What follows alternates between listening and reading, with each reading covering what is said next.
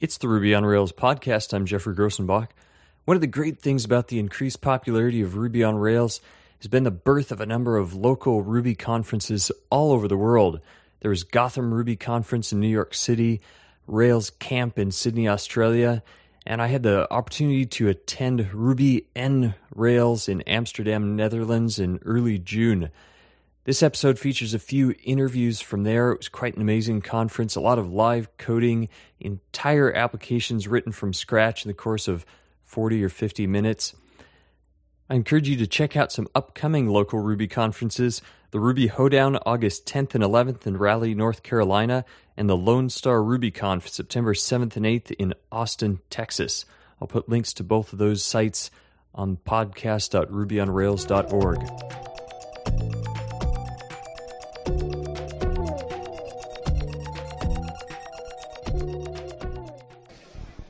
So here again at Ruby on Rails, Amsterdam 2007. Yeah. Can you tell me your name and where you work for? I'm Robert Gaal and I work for Wakoopa.com.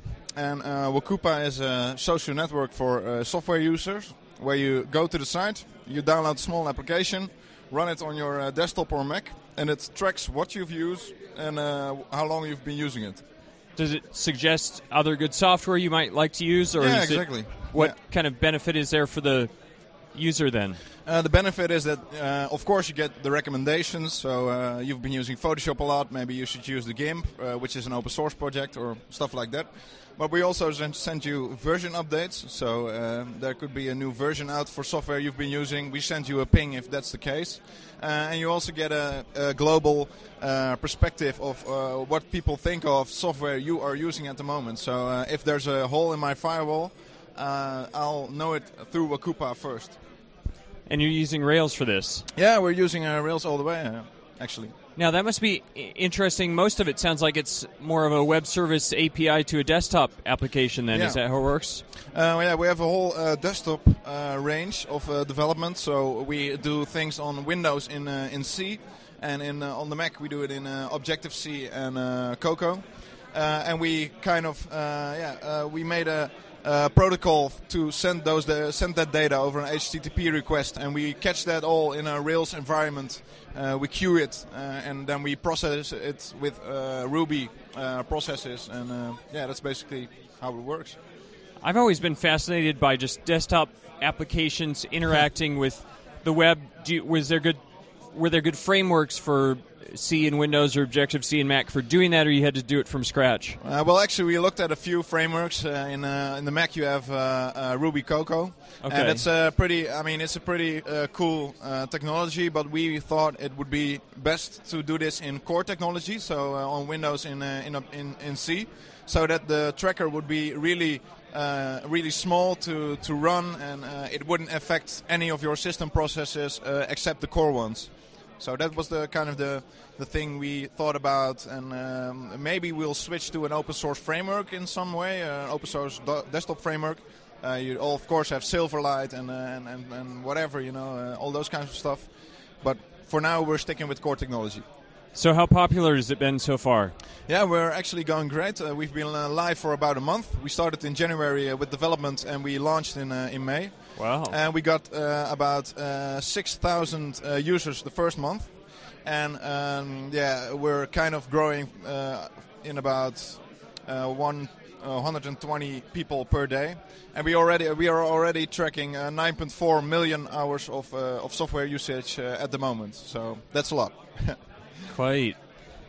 So, are you speaking today? Yeah. What are you going to talk about? Well, I'm doing a small session in the hall next to here, and I'm going to talk about Wakoopa and the choices we've made with our tools. So tools we use, web applications we use to keep Wakoopa running and keep it and connect with our users. But I'm also going a bit further and talking about caching technologies we used, all that kinds of stuff. So yeah, it's pretty broad spectrum of what Wakoopa is doing. Well, sounds interesting. Thanks. Okay, no problem. So here talking to Eloy Duran. Hi, Jeffrey. You gave a great presentation, live coding about Ruby Cocoa, and you're on the commit team for that? Yeah, indeed. Thank you. I enjoyed it. My first presentation. That nervous. Was your first? Yeah, definitely. Wow. Because you basically started from scratch. You fired up Xcode and built a whole interface, hooked it into Active Record, all the bindings. Pretty impressive. Yeah, that's the cool thing about Cocoa, and especially, Xcode and interface, they have a long history, of course, even before Apple. And, it's pretty neat what you can do with it in a small amount of time. Now, I would like to hear your thoughts on this, but sometimes when I've seen Ruby Cocoa code, it really seems like it's kind of a thin veneer for the actual Objective-C that's under the hood, but you actually showed that Active Record is fully hooked in, and it was querying and writing to a SQL database. Is that the kind of integration that we can expect to see in Ruby Cocoa when it's part of macOS 10 later this fall? Definitely. The Active Record binding support is going to be included anyways. But you can just require any Ruby that you would like inside a Ruby Cocoa because, it's just a Ruby runtime running inside in the thread. So you can do anything you like with Ruby.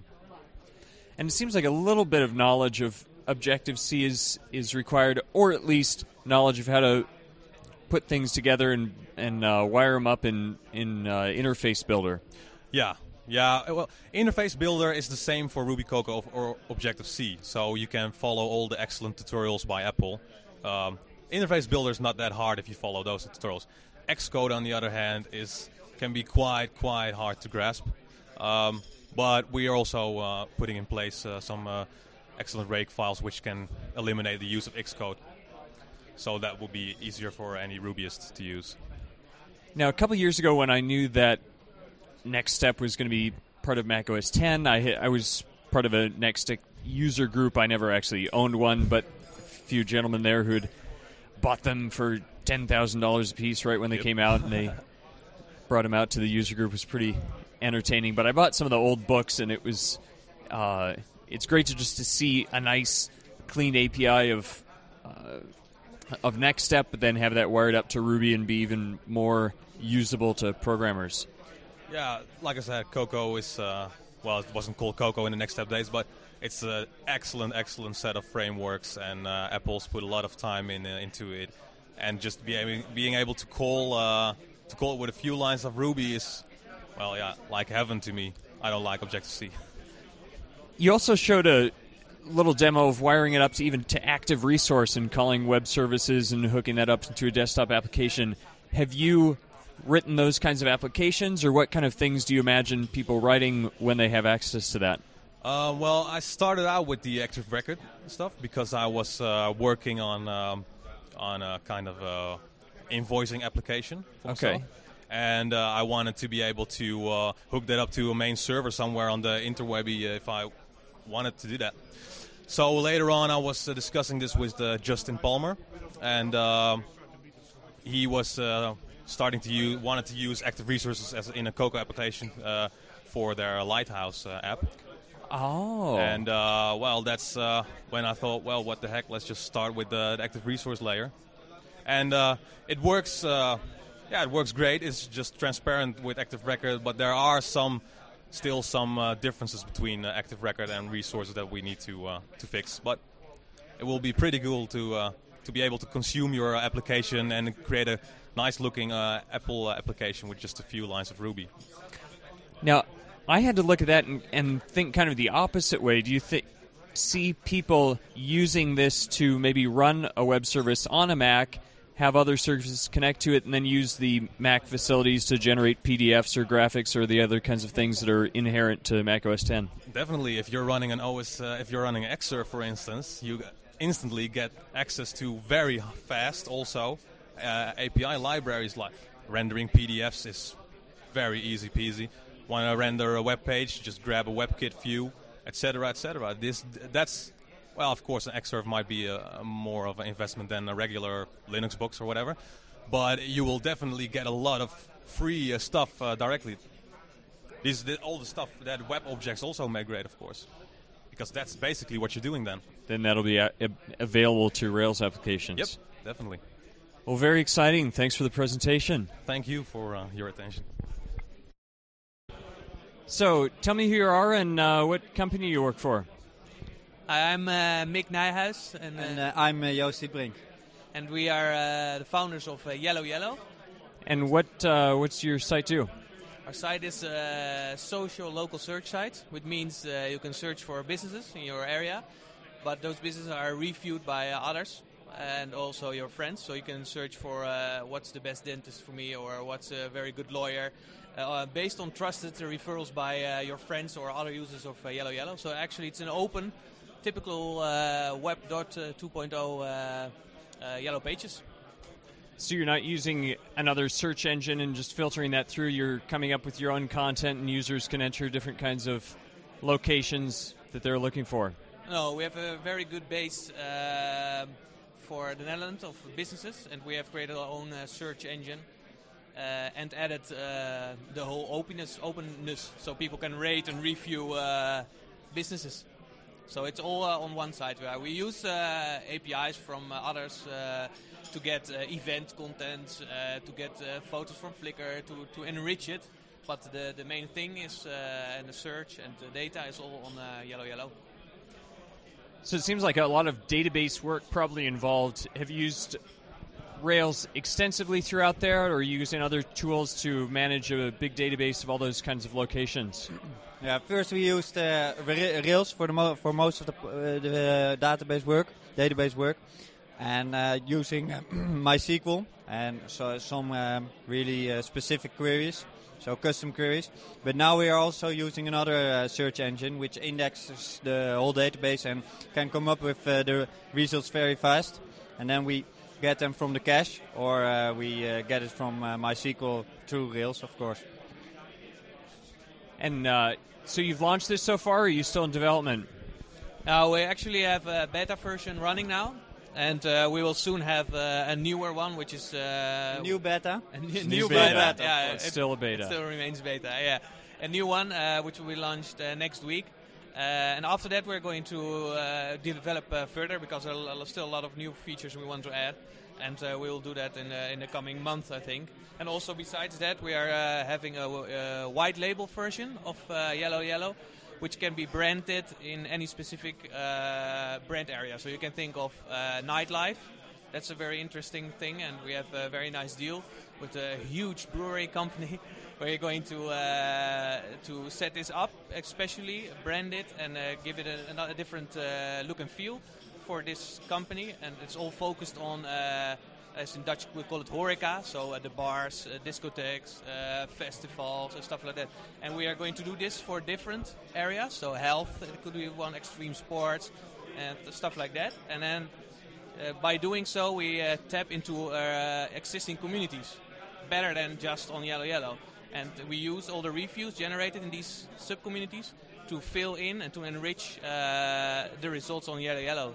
So you'll have a much stronger proposition as a Yellow Yellow company. So that's our strategy for the coming year. It seems important. It seems like a couple of years ago people were just concerned about huge websites, but now people want to fill a lot of different niches that are important. Yeah, so that's what you also see with MySpace, and we have Hives here in Holland. It's a huge social networking thing, but it's just based on the social networking. That's it. There is no focus, there's no really no value for you as a user to get from the community. Just to communicate. It's nice, it's important, and they are big, but that's it. And we want to really focus on existing communities. So where there is a value, where there is participation, there's participation because people are really focused on nightlife or are really into the slow movement, the health, or into extreme sports. And that's where you want to focus to get more active, more participation in the community. Now, I'm in Amsterdam for a few days. Should I go to your site to figure out what I should do for the next couple of days? Yeah, definitely. We have some nice places to go. Nightlife. All that. Red light.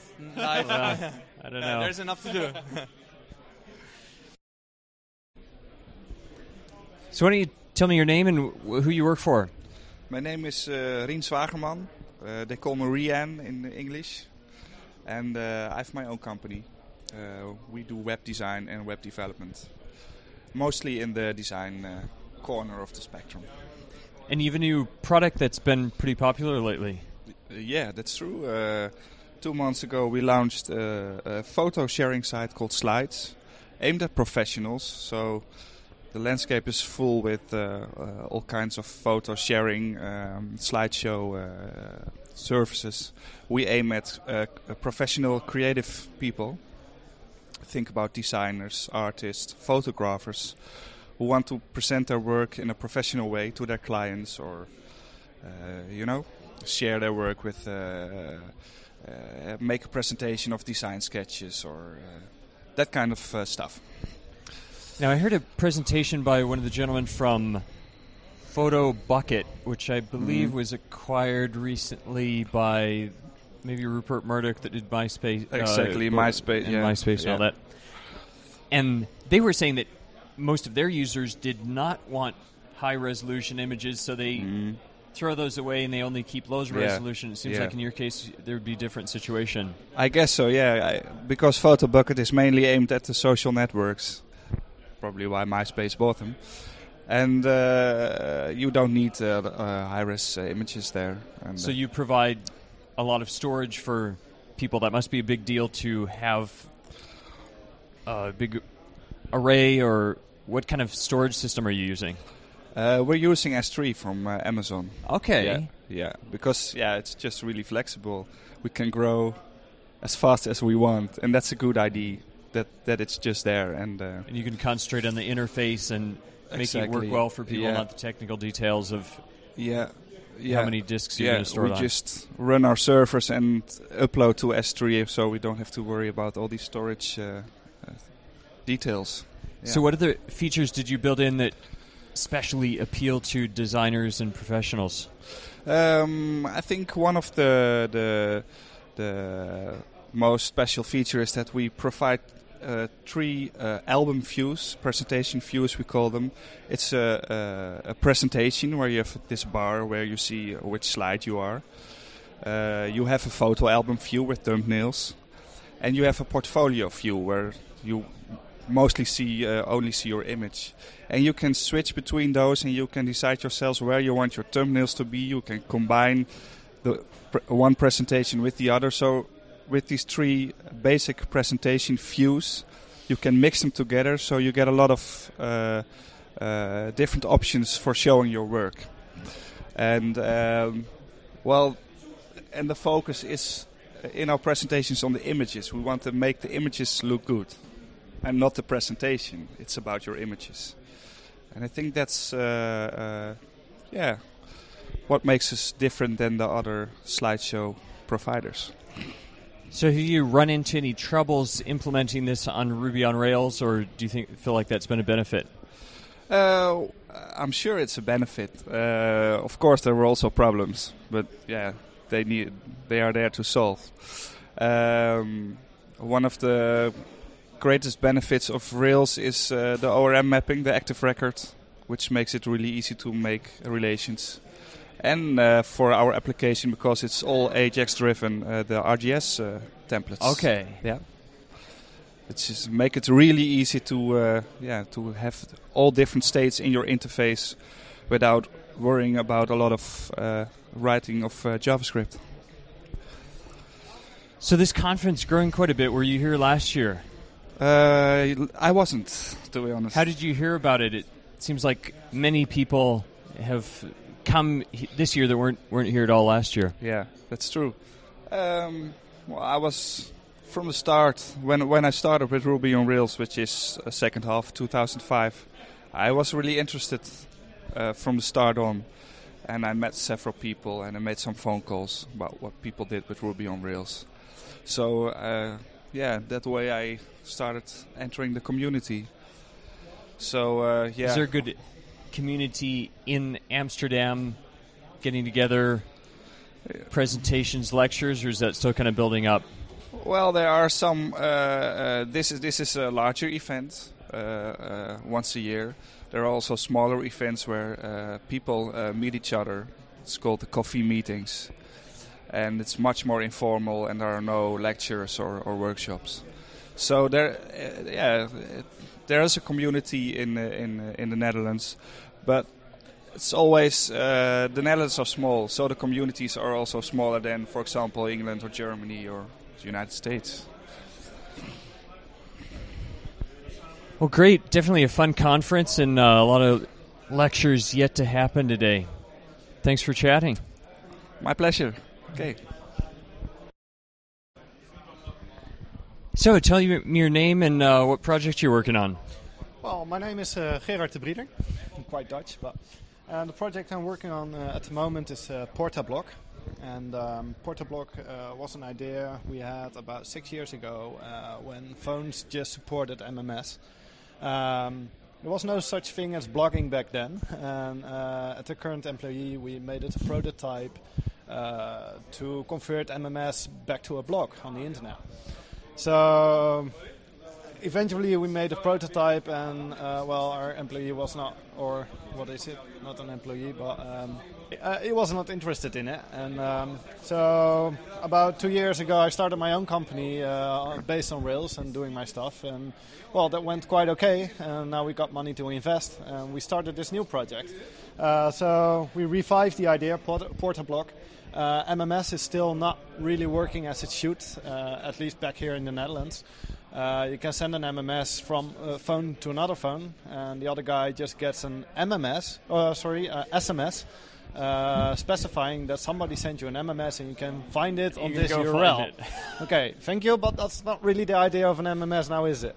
So what we did is actually we can send an MMS to mms@portablock.nl or .com, and it will put it right on your blog.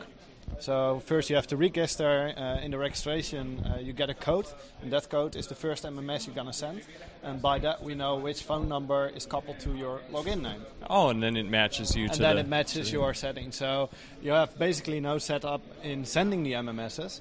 And it's quite live, because as you can see here we have made some posts already. Text and here. Images. Text, images, audio, video. Also audio and video, wow. I'll give a quick reload here. We have 2 pictures. We have a small video. Nice.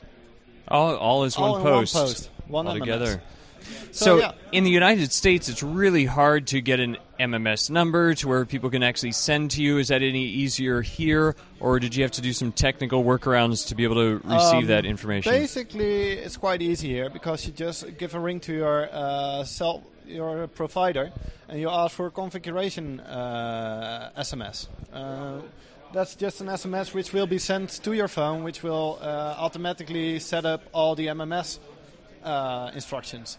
So basically, we are still working on testing all different kind of mobiles and providers. Currently in the Netherlands we have had all providers, and in Sweden also.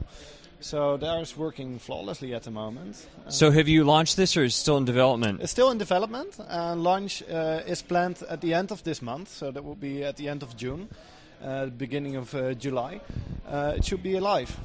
Eventually you also get integration with existing blogging services like Blogger, LiveJournal, maybe Flickr, Facebook, stuff like that. The whole idea behind that is when you come back from your journey, you can choose to edit the blogs you have made, and then you have one simple button which syndicates it to all the different blogs. Straight from your phone. Straight from your phone. So with registering on Portablock, you can choose if your blog is private or for friends only or public, which will be the initial setting of every blog, every MMS you send. Or you can specify it into the subject, like private, column, and then the title of the blog you're posting, and it will incorporate those settings as well. Nice. Well, it looks like a great idea. It'd be interesting to see this develop. Portablog.nl. .com as well. .com as well, all right. Yep.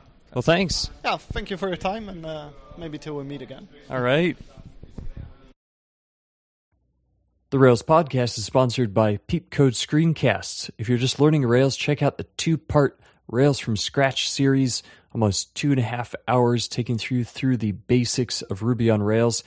Also, finally out, part 1 of RSpec, Behavior Driven Development. Check it out at peepcode.com.